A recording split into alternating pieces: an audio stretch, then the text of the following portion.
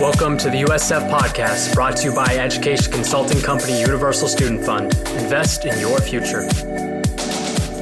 Welcome to another episode of the USF Podcast with your host, Mandela. I'm here to have my guest, Melissa Ovard, founder and principal of Snowboard Consulting Group. How are you doing today? I'm doing well, thank you. So before we get started into how you started Snowboard Consulting, let's go a little bit prior before you got into entrepreneurial venture. How did you do with that? What was your prior job? And how did you get out of that to transition to your current company?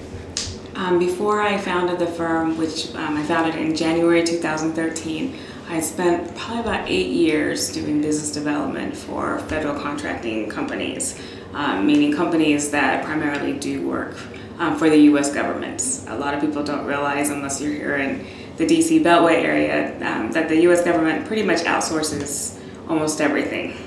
And so, the familiar companies that we know, like Boeing, Lockheed Martin, Booz Allen, they're all federal contractors. And so I had worked in that realm doing business development and proposal management, pretty much winning bids.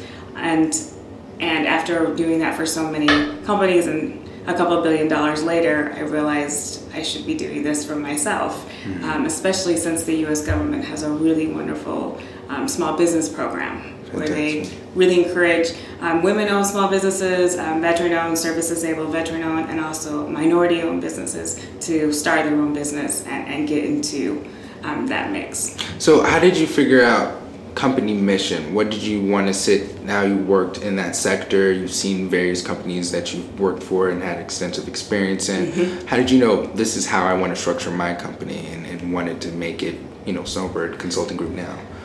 I took it from a very selfish point of view, from a very, very much my own point of view of what would I have wanted to have stayed at a company. I come from a background where my dad worked for the same firm for 39 years. Wow. And my grandfather, his father worked there too, and his great-grandfather. So almost a total of 200 years they worked for the exact same company. And at first, after I graduated from college, I felt bad that wasn't my path, or I didn't have that loyalty, I guess, to stay, especially with how I would see myself being treated, but also my colleagues, my coworkers being treated. And so I was a bouncer. I went every 2 to 4 years, I would change jobs. And so when I decided to do this, it was through the realm of what would I have wanted? What would have attracted me to have stayed and gone up the corporate ladder, and wanted to make VP and then, whatever I could at the C level. Because none of the companies that I were at, they were great places to work and they taught me so much. But I just never felt that loyalty that I saw my dad have for 39 years at the firm he was at. Gotcha. So for you, starting out, creating the business, well, I'm sure there was challenges, but how was it finding not only for yourself the mission for the company, but the team, choosing the right partners? Talk about that and selecting individuals for the company. So I'm the only owner per se, but I knew that with federal contracting, you could really go into all these different directions. And the natural path that most entrepreneurs in small business federal contracting go with is they're subject matter experts in something. So let's say I was a chemical engineer and I was in the military and I retired, and I also was a service-disabled veteran status. So you'd start your business and you could get that status or that certification. But then a lot of that first work you'd probably get would be in the chemical engineering realm because you yourself could do that. I knew that my skill set was winning work. And so myself being billable, there wasn't that kind of job out there for the government. So I could only go into the directions of the network that I had.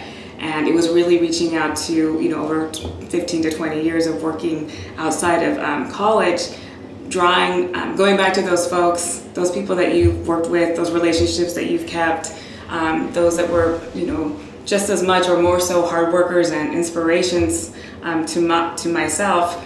That's who I went to see who I had that would be willing to take this leap with me. So while I'm the only owner, I definitely feel and see this as more of a consortium of like-minded people, all coming together, wanting to be fair, fairly treated, be validated, but also to just do really good work and go above and beyond.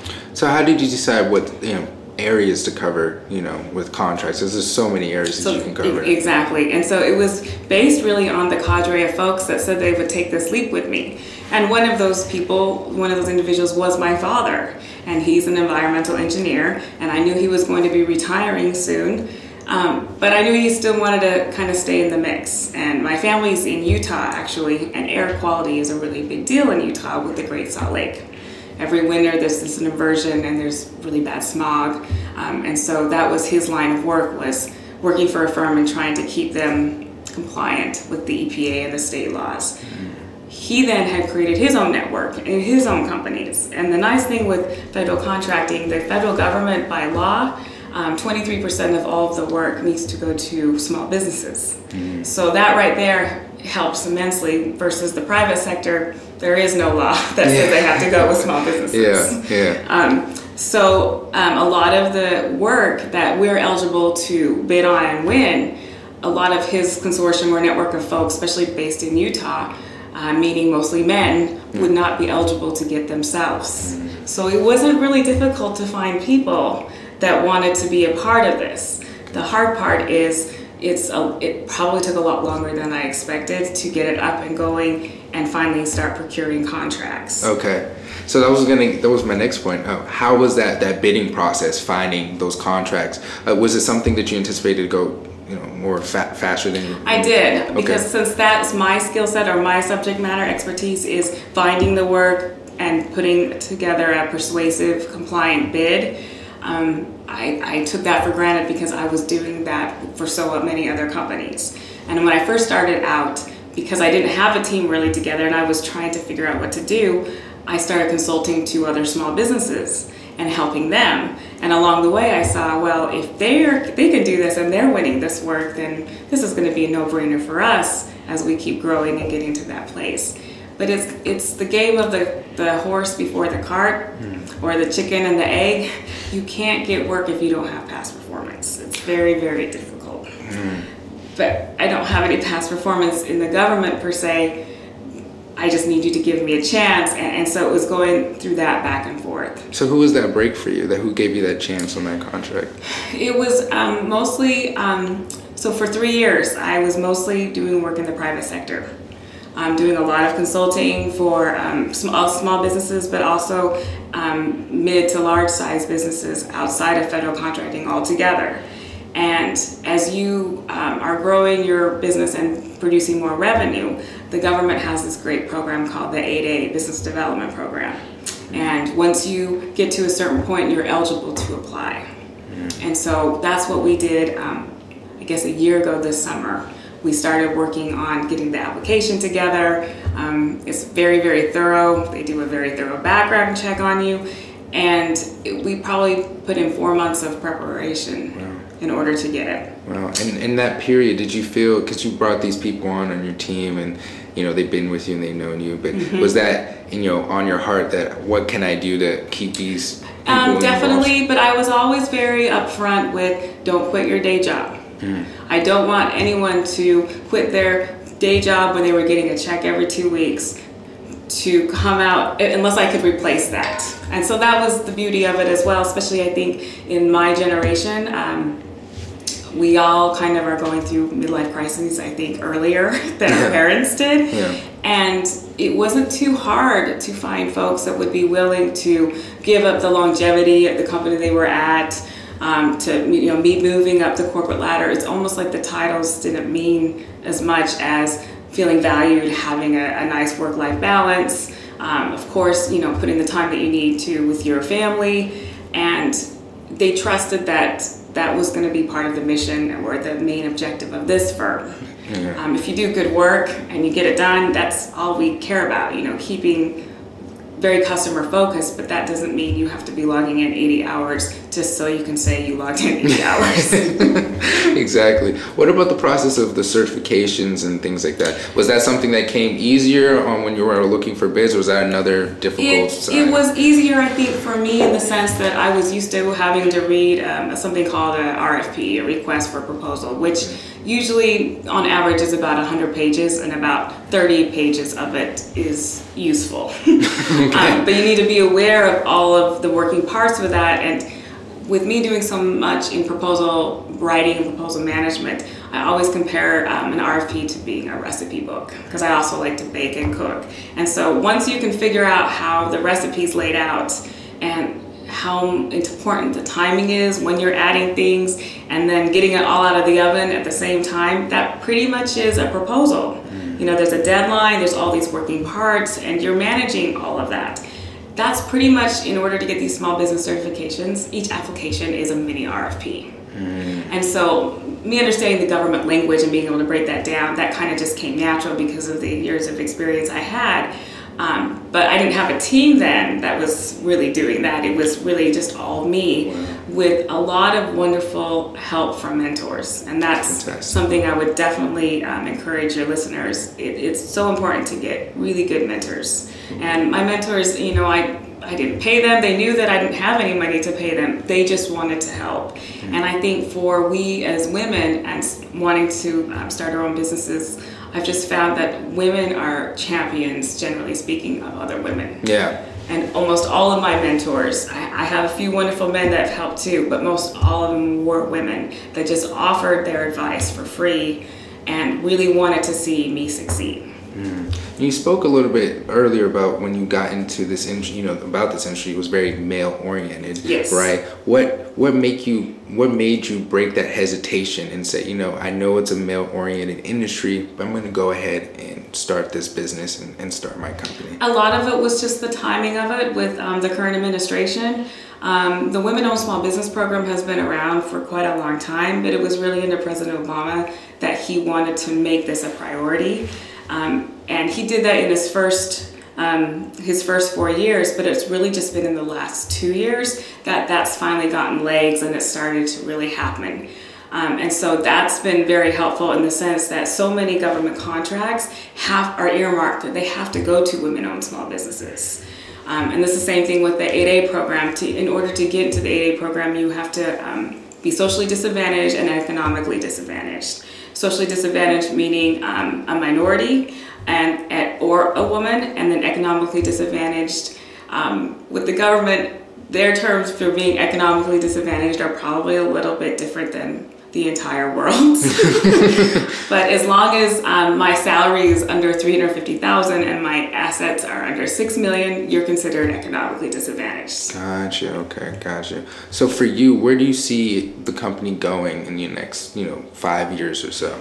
So we just got into the 8A program, and it's a 9-year program, and the whole goal of it is by the time you graduate from it, you are a full-fledged small business, meaning on average you're doing around $15 million a year in receipts or in revenue. And so we're excited that we're in our first year. December will be our anniversary date of our first year, and we're starting this fall going into the next year with 4 contracts. And just to think back a year ago and how we had in the works 1, and to see how far we've come, that's been very, very much encouraging, but also too gratifying with even though I've only been in the 8A program for a year, I started the company, my 4-year anniversary is coming up in January. And so it also too is just, a lot of hard work. A lot of surrounding yourself with positive people that are going to always be encouraging and to keep pushing you, because there's no way I could have done that if I hadn't had that. But we're excited because, like I was saying before, with choosing where to go was based on the people that I had. So we chose 3 avenues or 3 practice groups. Okay. That's environment and energy, human capital, and international development. Oh, wow. Okay. So talk about the contracts. Give me an overview of what your partners are and what you're doing for them in those areas that you're focusing on for your company. So with the international development, that was my own personal place that I wanted to get into because I had done a lot of contracts for other companies for USAID. And it just was an area of work that, it's one of the things that we as a U.S. government are very proud of, and we can brag about doing that work. There's a lot of other things that we probably do that we don't speak of or we don't definitely not want to brag about. But, trying to alleviate poverty in the world is something that is a wonderful thing to be celebrating. Yeah. And so I had a great network of folks that I had met through other businesses, through other partners that were mostly based out of Southeast Asia. Okay. And so we decided to focus on that area, especially in the areas of environment and climate change, because of there's always a typhoon or some sort of hurricane that's going through Thailand, and that area of the world is always experiencing a lot of change in the weather, and they are trying to find climate change adaptation results pretty much on how to combat that. And then with USAID, they're doing a very big push. They've been doing that probably about 10 years of gender, on how are we involving more women in all of the work that the USAID is funding into these countries. And of course, that goes very much to my own personal values in politics. And so I knew I wanted to very much get into that realm. So we were able to, this week was a great milestone week for us because we had 2 kickoff meetings for our projects. We're doing a small subcontract in the Philippines, doing a gender study on an agribusiness project. Oh, fantastic. And then with USAID, with the Europe and Eurasia Bureau, we're doing event planning, communications, and logistics for them here in DC. That's fantastic. So it's been great to finally be able to kind of get a foothold into that. Because in my own personal opinion, that is one of the most difficult areas or agencies to get into, because it's really fun, celebrated work. Yeah. So a follow-up to that, how much do you take into account when you're doing the bidding process, the cause of the organization or what you're working on? Is that something that's, really in your mind when you bid for a certain contract? Or it is and it's not. That's a really good question. Because at the end of the day, I have to always remind myself, as well as the people I brought together, that this foremost is a business. And so if we have to go where the work, if the government is not, if USAID is not going to be buying things that we can offer, then we could be hitting knocking the door forever and ever and not get any work, and then no one is going to have a job, and the last thing I want is to us not succeed as a business. So to a certain extent, we have to kind of go where the work takes us, and that's probably a lot of the great advice I've gotten from a lot of people that have done this, men and women, with small business federal contracting, where you think your firm's going to go 5 years, 6 years later, you're going to be surprised where you're at, because it's going to be a lot of where your relationships and the government wants to take you. But with that being said, you still kind of have, I'm the only decision maker, and I can still make those decisions of, no, I really don't know if I want us to get into maybe the CIA and go into things that politically I might not be comfortable with, or things like that. However, I've never crossed that bridge yet. Yeah. So while I like to say that, I don't know for sure. But you kind of, at the beginning, you can kind of just carve out your own path. But that's also the nice thing too, is I'm doing my best to be able to find work that also fits with myself and the partners that I have, personal values and politics too. Because if we could be generating jobs and making money and being a solvent, healthy business, as well as trying to do work that we're passionate about. That to me is the secret of longevity. So talk about that. You spoke a little bit about it in the beginning, but your partners come in, they have their expertise. Obviously, they probably have some areas or certain contracts they would love for you to go in that direction. How's that decision process for you? Because you have to make the ultimate decision. If you would like to go in that area. They may have a personal relationship with someone, but maybe it's not a focal point for you. So how do you make that decision, maybe not to go in that direction, but not lose the partner or the colleague that's working for you? To be quite honest, I haven't had to cross that bridge yet. I think though that if it's something that, because for me, I feel like the way, with especially any business, but especially with federal contracting, the business is only as good as its people. Right. And, a lot of people look at federal contracting as body shops. And I understand why people say that and use that word, because there's so much turnover. And so it's very hard to differentiate yourself to have that longevity or that loyalty of folks staying there, especially if you can't provide them a job because the contract has changed over. And so we have to work in those constraints, but if I can find folks that are very, very passionate about what they do, they're also going to always be looking for the next opportunity, because contracts end, but there's always another one. Yeah. And so it's also balancing that passion, even if it's something that, you know, I don't know per se if I would want to go into security, especially in international development. However, that's a need that our USAID folks need, our development folks need. Of course, our military sometimes at a certain extent needs that. It's always going to be there. And if I had a consultant or a colleague come to me and say, hey, I've got these great connections and we can start getting a line of work, I'd really have to consider that and go to my senior team and collectively figure out if that would be the best for the company. Fantastic. So as you said, 4 years, 1 year now with these contracts and things like that, looking back, and if you saw someone in your position, especially a woman, wanting to start in this area or just a business in general, what would you say to them to advise them to get on this journey of starting a business or anything in this subject area? Definitely to first seek out mentors and always know that at some point you're going to have to pay it forward. Because for me, it definitely was difficult to be on the receiving end. I was so used to giving out advice or, you know, lending a helping hand on certain ways, but when it came to just starting a business, running a business, and then of course going out and really having to sell yourself pretty much because you are the company now.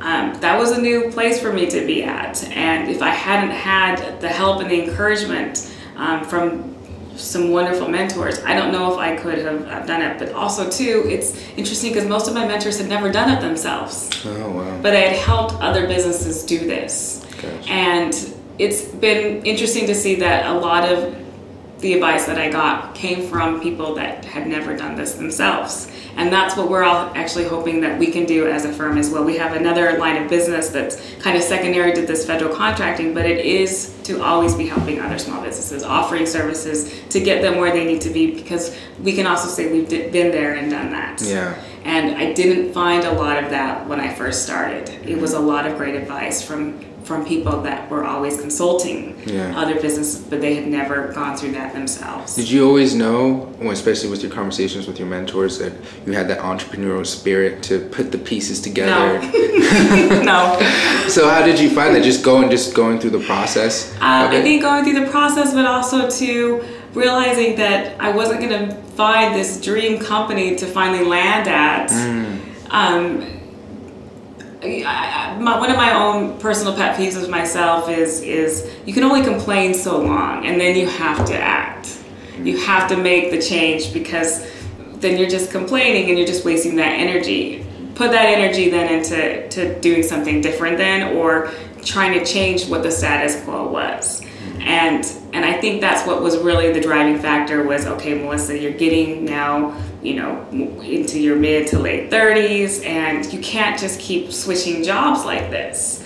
But with that said, it's like, but what are you going to do? Because I just couldn't imagine being at a job for like the next 15 years. Yeah. And also, just to highlight, did you know how much you needed to network for this? No. I had no idea how much that was going to be. And people always tell you, oh, it's all about who you know, it's all about relationships. Then, of course, if you're in real estate, it's about location.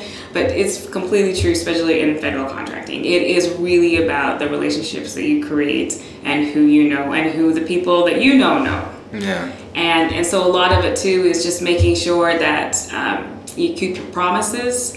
If people, just even how I think organically we met, if you commit to something, you show up, because I wouldn't be where I'm at right now if it wasn't for other folks introducing me to other people and having that then you have to take the ball and run with it. But that's where I have confidence in, but it's getting that door opened, and there's no way you don't have enough arms to keep opening all the doors that you need if you don't have that extra help. Extra help, I like that. So where can they find more about the company? And also, if they would like to reach out to you personally, how can they reach out to you? So I'm on LinkedIn, of course. Melissa Ovard, I believe, is my profile name, melissa.ovard. And then our company website is snowbirdconsultinggroup.com. I just want to remind everybody that there's 2 G's, Snowbird Consulting, and we forget that a lot. So it's a little cumbersome, but they definitely can reach out to me on LinkedIn. Really am excited about this new wave of entrepreneurs. Spirit. I think this is, especially with the younger generation, it's not even a question in their mind, they can't do it. And I envy that. I wish I had done this 15 years ago. Love it. Well, thank you, Melissa, for being on the USF podcast, and we'll talk to you next week. Okay, great. Thank you. You have just listened to another episode of the USF podcast. Find out more at www.universalstudentfund.org and follow us on Twitter, Facebook, and Instagram at Universal Student Fund.